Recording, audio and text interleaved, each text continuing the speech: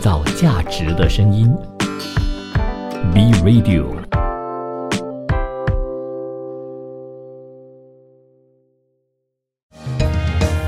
儿童文学品读会，我们用快乐来相会。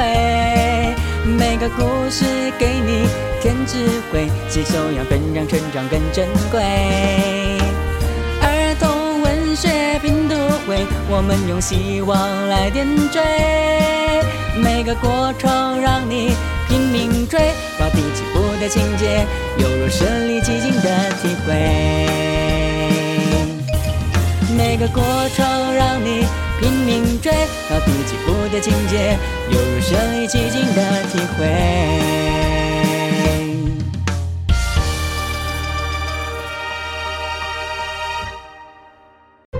一段文字，一寸养分，一种体悟，一份感动。儿童文学品读会。儿童文学品读会，您日常的生活点缀。你好，我是 Vincent 维，来到了今天这段时间啦。其实已经不知不觉呢，来到了12月的月尾啦。也就是说即将有一个非常温馨的节日呢，要跟大家一起去共同度过的。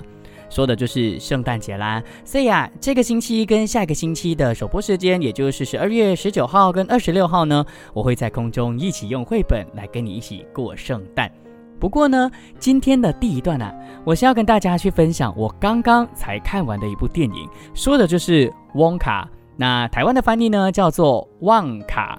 旺卡呢，其实是在很久很久以前的一部儿童文学作品，那部儿童文学作品呢就叫做 Charlie and the Chocolate Factory。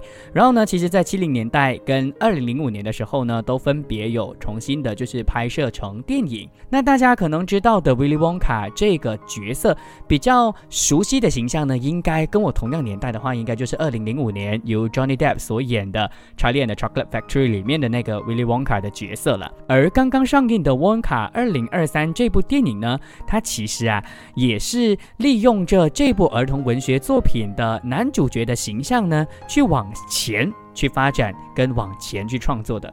那我看到网络呢，其实有很多人说这部作品是 Charlie and the Chocolate Factory 的前传，不过我个人觉得用前传去称呼的话好像不对，因为其实是剧组呢完完全全原创的一个作品来的。因为在儿童文学里面呢，那个故事的情节是从 Willy Wonka 他自己开了一个巧克力店，然后呢被背叛了之后，把自己封闭在这个巧克力的工厂里面，然后呢才召集了5个孩子去到那个巧克力的这个工厂里面去成为他的继承人，而故事就在这个儿童文学作品当中去呈现跟发展的。而这一次的2023年汪卡的作品呢，大家会说它是前传，是因为呢这次不是用儿童文学作品的那个故事架构了，但是就用了 Willy Wonka 这个很鲜明的角色呢，去往前去发展。说的就是Willy Wonka 他呢可以能够在妈妈的这个耳濡目染的一个情况之下，在世界各地呢找到很多很多不同的可以能够做巧克力的这个材料，然后呢就去到了一个城镇，希望呢可以能够在那个城镇呢去发展自己的巧克力事业。当然过程中呢就遇到了很多的波折，就在过程中唱了很多的歌，所以我才说这部作品其实非常符合圣诞节去看，因为呢这是一部音乐剧，在圣诞节看音乐剧的感觉都特别的不一样，对吧？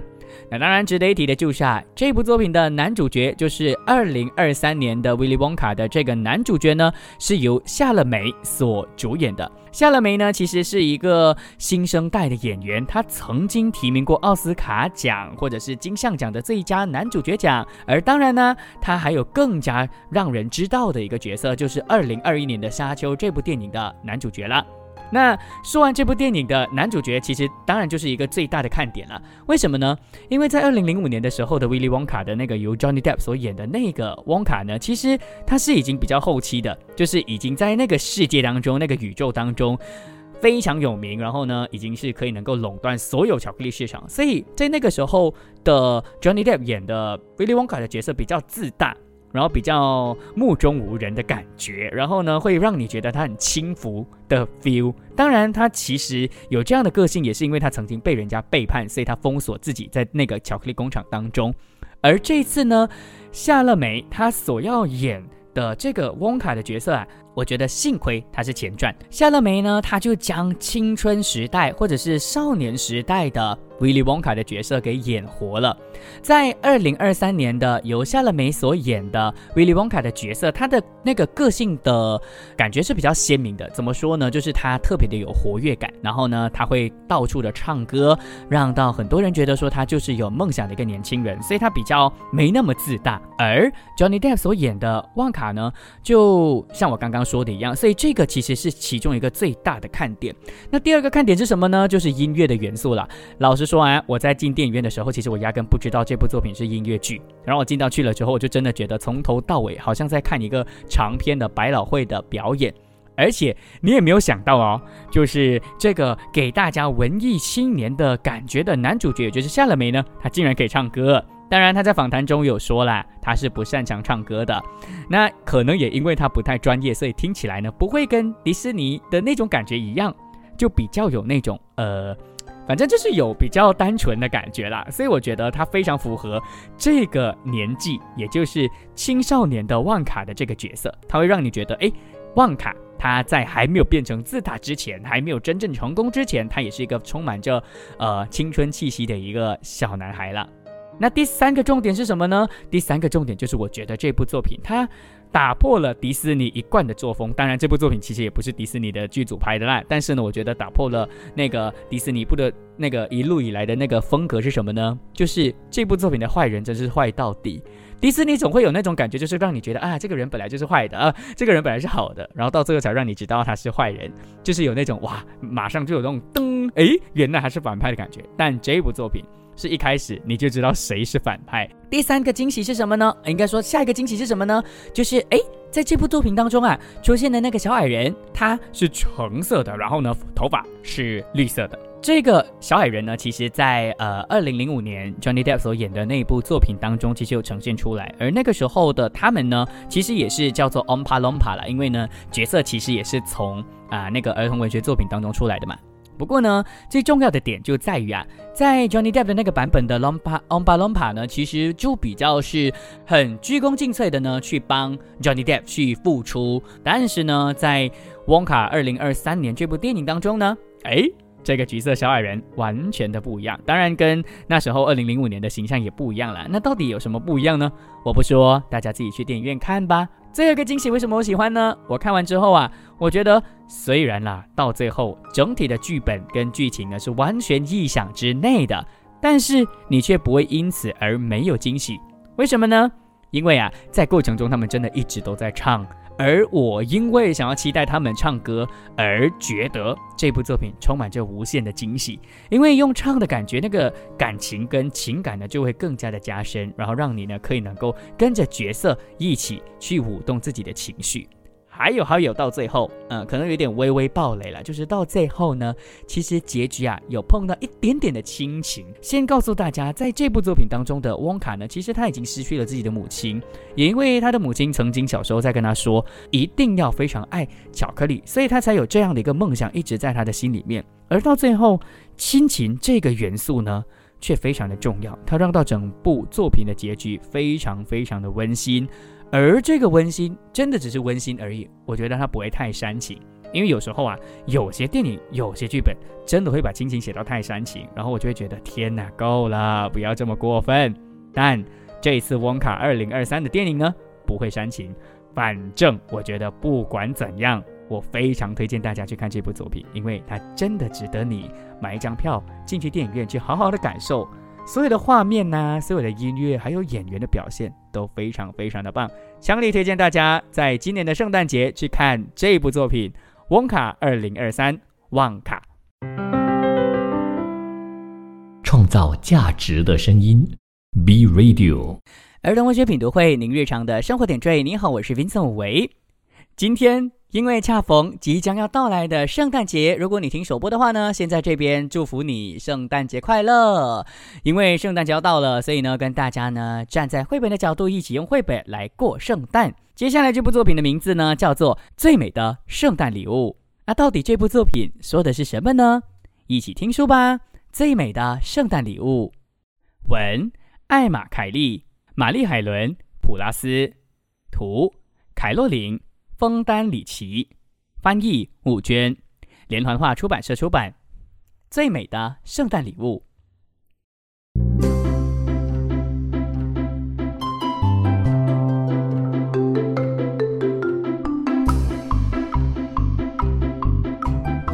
圣诞节快到了，巴特一家正忙着为节日做准备。爸爸买了圣诞树，妈妈从阁楼里拿出了五颜六色的拉花和圣诞装饰。还有一天就是圣诞节了，巴特心里想，今年他想送小老鼠皮皮一件非常特别的圣诞礼物，可是存钱筒里的钱太少了，这可怎么办呢？巴特戴上手套和围巾，穿上斗篷和棉靴，然后从地上捡起了他最心爱的玻璃球。外面大雪纷飞，巴特提着灯笼走出了家门。他去街角梅林先生的商店，和平时一样，梅林先生正忙着整理店里的货架，只要有心就一定能够找到宝贝。巴特小声嘀咕着，他找啊找，找啊找，最后他找到了一个漂亮的木头小人。巴特心想，皮皮的木头火车正好缺少一个司机呢。巴特问梅林先生能不能用他的玻璃球换这个木头小人。梅林先生笑着同意了。巴特高兴地和他道了别。就在这时，小老鼠皮皮也发愁呢，他也想送巴特一个特别的礼物让他开心，但是皮皮的兜里是空空的，一分钱都没有。于是皮皮套上围巾，穿上大衣，套上棉鞋，抱着他最珍贵的木头火车走出了家门。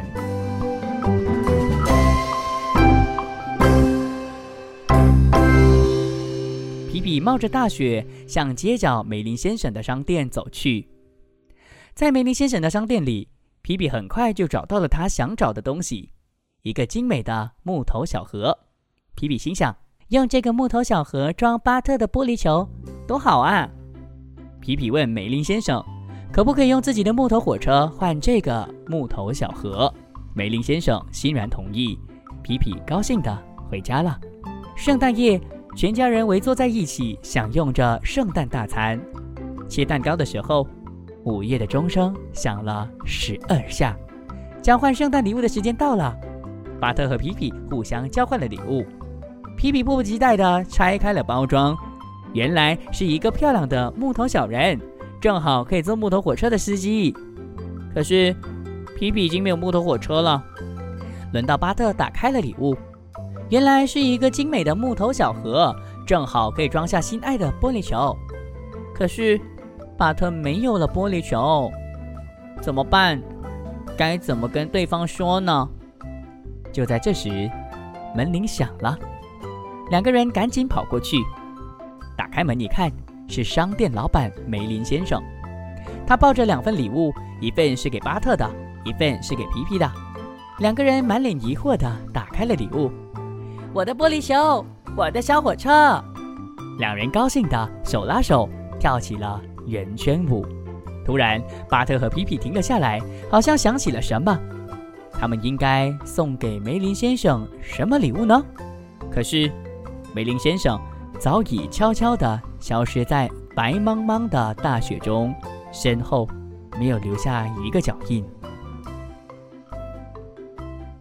最美的圣诞礼物讲完了。我觉得作者应该是想要把梅林先生塑造成圣诞老公公的形象吧。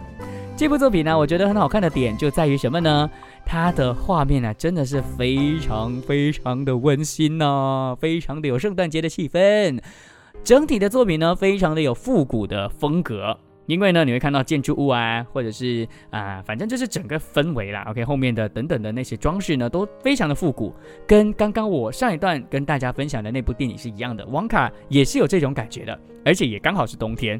我觉得就在这边跟大家说，如果今天你听首播，你还在准备礼物的话呢，想要跟你说，礼物最重要的就是心意啦。虽然我觉得送礼物是一件非常困难的事，但是有时候你就想，哎呀，没关系啦，你觉得实用的就好。我个人是觉得我是蛮喜欢送实用的东西，尤其是那种你懂很有那种圣诞装饰的东西，很有季节性的东西，我一律不送，因为我觉得那种东西就摆在那边生灰尘而已。所以我觉得有时候有心是最重要的啦 ，OK， 就最好是能够为对方着想。如果为对方着想的话，我相信不管是什么礼物都好呢，对方一定都会非常喜欢的。其实就像这部作品当中的皮皮和那个小女孩巴特一样啦，他们俩呢就是刚好为对方着想，然后呢却刚好的失去了对方想要让他就是用他的礼物的那个东西，但是到最后没有事啊，对吧？因为他们彼此的心意可能打动了那个玩具店的老板或者是那个商店的老板，然后呢让到他们可以能够有办法的到最后呢可以能够满足对方。反正啊，礼物最重要的就是可以能够送到对方的心坎里，说明呢你可以能够对这个朋友呢非常的熟悉和关心，为了送对方礼物宁愿牺牲自己喜欢的东西，为朋友掏心掏肺，这也是送礼物最重要的一个点，对吧？所以这部作品呢它很棒，它不只是在告诉你圣诞节到底多温馨，它其实更深层的去说一个价值观，而这个价值观可能对于现在伸手就可以得到东西的孩子来说啊，是比较难去告诉他的，而这部作品就有办法表达这个你很难表达的价值观啦。所以为大家介绍这部作品《最美的圣诞礼物》，创造价值的声音 Be Radio。 儿童文学品读会，您日常的生活点缀。你好，我是 Vincent 武维。说到圣诞节的话呢，大家可能会想到就是收礼物啦，或者是可能为了见到圣诞老人而非常努力啊，等等嘛，对不对？或者是可能你在这个过程中多么多么的温馨，对吧？不过这部作品呢，它诠释的这个角度是 totally 不一样的，到底是什么呢？一起听说吧。我变成了一棵圣诞树，作者佐野洋子，翻译唐亚明，接力出版社出版。我变成了一棵圣诞树。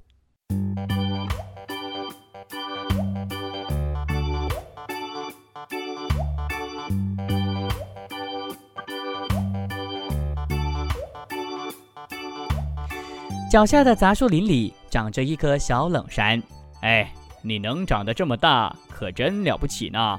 老爷爷，你一直待在这里，不去别的地方吗？树啊，就是要让根越伸越长，交缠在一起，到死都不会挪啊。我才没那么傻呢，我要到美丽的城里去当一棵圣诞树。结着红果子的蔓草对小冷杉说：借我点树枝吧。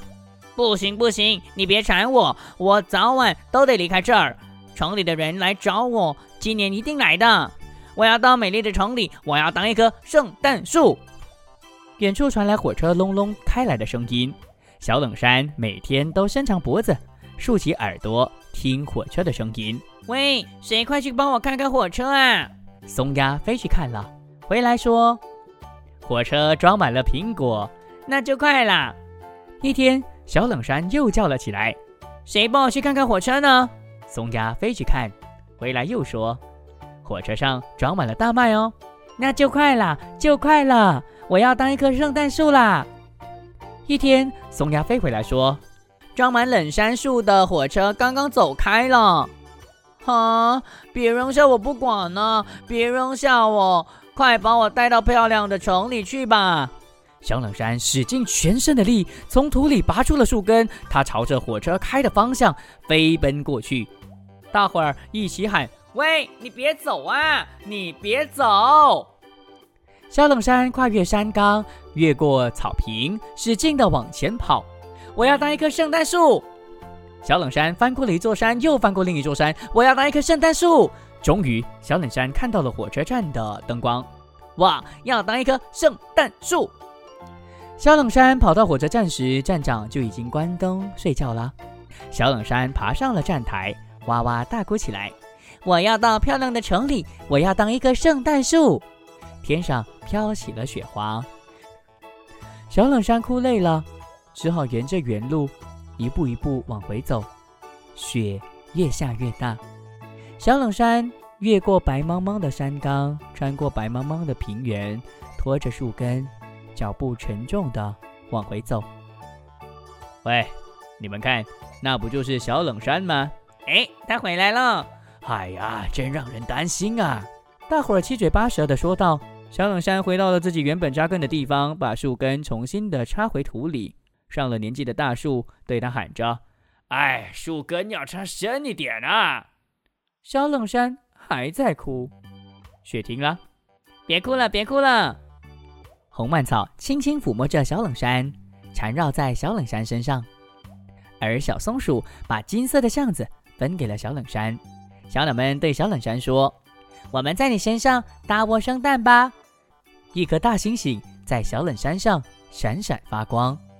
上了年纪的大树小声地对小冷山说：“啊，你真是一棵漂亮的圣诞树啊！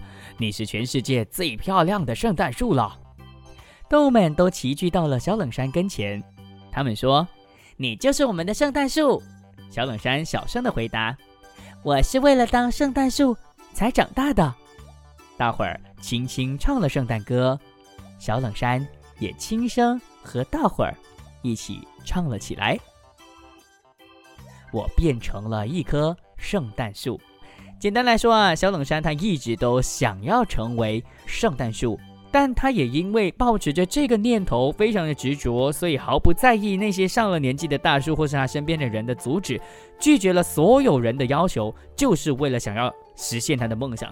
但是在实现梦想的过程中总会碰壁，所以这部作品其实蛮突然的，就是去到了那个火车站的时候什么都没有说，下一面就突然间雪变得更大，然后他就回去了。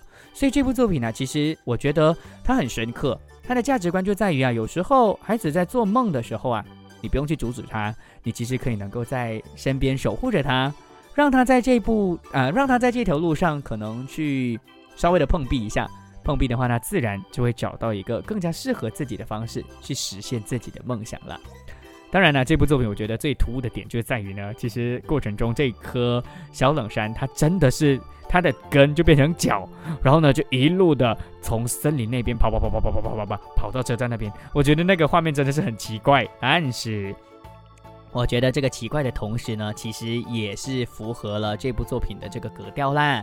因为呢，就是在应该说在你追逐梦想的过程中，可能别人会觉得很奇怪，但是最重要就是你不要理别人的眼光，为梦想而奔跑的话呢，这个奔跑的样子虽然可能诡异一点点，但是还是非常让人觉得很感动的。我相信到最后大家会接纳他的理由就在于呢，虽然大家知道他没有办法去到那个人类的这个生活当中当真正的圣诞树，但是大家其实很敬佩这棵小冷杉它的勇气。因为要成为一个这么奇怪的圣诞树，长出脚的圣诞树，确实是需要很多的勇气去说服自己成为那个最重要的自己，对吧？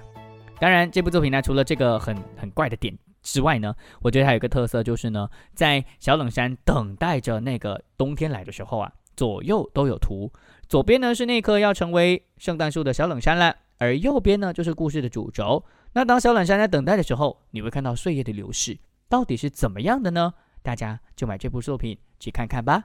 反正这部作品也是一部非常出色的跟圣诞节有关的故事，叫做《我变成了一棵圣诞树》。创造价值的声音 ，B Radio。儿童文学品读会，你日常的生活点缀。你好，我是Vincent吴伟。好，我疯了。OK， 这部作品的氛围呢，跟前两段的氛围是完全不一样的，因为它更加的符合儿童文学该有的那种格调跟画面啦。这部作品的名字叫做什么呢？世界上最棒的圣诞树。到底发生什么事呢？听说吧。世界上最棒的圣诞树，作者利池克莱姆，翻译王新宇，格林文化出版社出版。世界上最棒的圣诞树。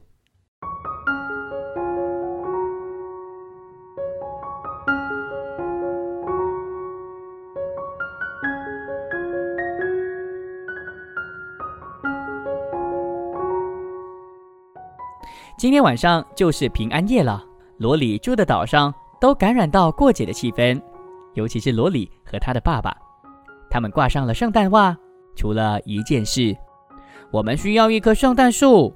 于是罗里和爸爸穿戴好他们冬天外出的装备。罗里找到了一棵很棒的树，但是它有点太大了，不行，这棵树根本拔不起来。爸爸也找到了一棵树，但是它不够坚固。这棵树也许很合适哦。喂，这是我的家。一只小鸟说。好吧，那算了。这棵树不太有节庆的气氛。岛上有很多树，但是没有一棵适合当圣诞树。我们会不会永远都找不到圣诞树了呢？罗里很失望。不过该回家过平安夜了。我们来准备一些饼干给圣诞老公公吃吧。罗里知道圣诞老公公吃饼干时一定要配牛奶，于是他写 Dear Santa, these are for you, but if you don't eat them all, that's okay. I will. Rolly. 亲爱的圣诞老公公，这些饼干和牛奶都送给你。如果你吃不完没关系，我帮你吃。罗里上。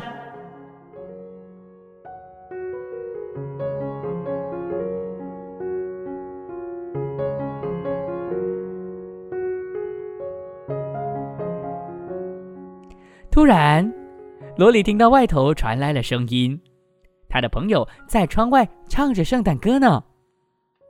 罗里和爸爸邀请他们进来喝热可可，听圣诞故事。